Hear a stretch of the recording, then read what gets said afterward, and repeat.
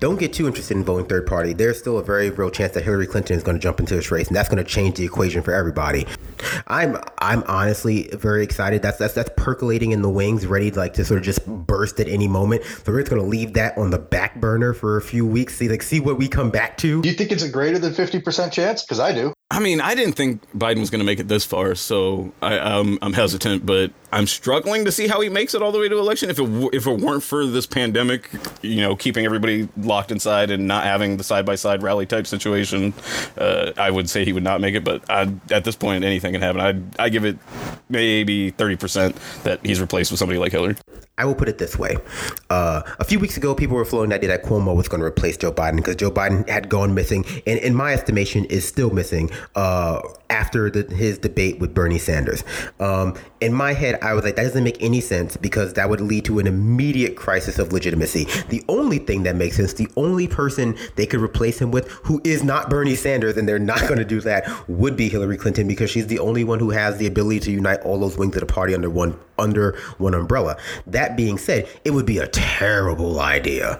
Oh my God. It would be such a bad idea. Yeah. It would be so funny though. It would be so funny that I might be tempted to vote for her because I think that A, it'd be funny, and B, I would be in the back of my head, I would be like, this whole thing was a plan.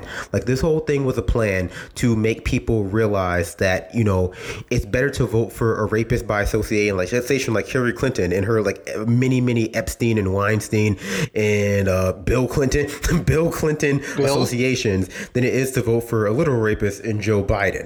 Or I'm sorry, allegedly, of course. I don't want people look into the Delaware University records and find that I'm not, or whatever. Well, Biden made sure nobody's going to be doing that. That's not a popular opinion. Some might call me black pilled. I prefer African American pilled. But you know what? Oh my God! That's never mind. I was going to say something incredibly untoward about interracial porn there, but no. My point was that Hillary Clinton is the only person who can replace Joe Biden. I would not suggest that Joe Biden make Hillary Clinton his VP because, he might have to literally watch his neck for the rest of his life. Which would, I would imagine, be very... They killed JFK, my man, and we still don't know who did that. Joe's going to be eating porridge out of a fucking, feeder that they give to gerbils in, less than a month. You don't have to kill him. So, just, leave him in an elevator in some building in D.C., and when they find him, he'll be a corpse. It's a little fucked up. All I can say is that this whole thing could be put to bed if Joyanne Reed just brought back on her body language expert for one last mission. All I'm saying is if Hillary Clinton ends up being the nominee, I'm swan diving off the top of my 3-story apartment building. There's no way. That's the only way to get out of this loop. I'm telling you, we're stuck in a fucking loop.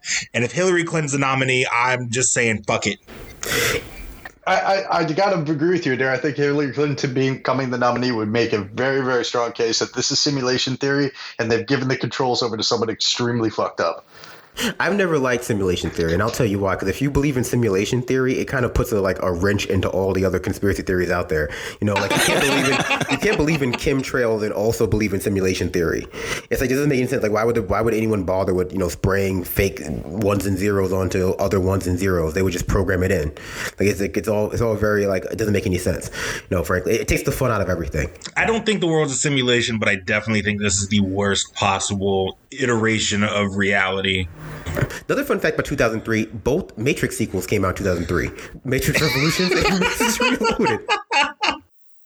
But yeah, Hillary Clinton, unrelated to the Matrix, is, I think, the... Can you really say that?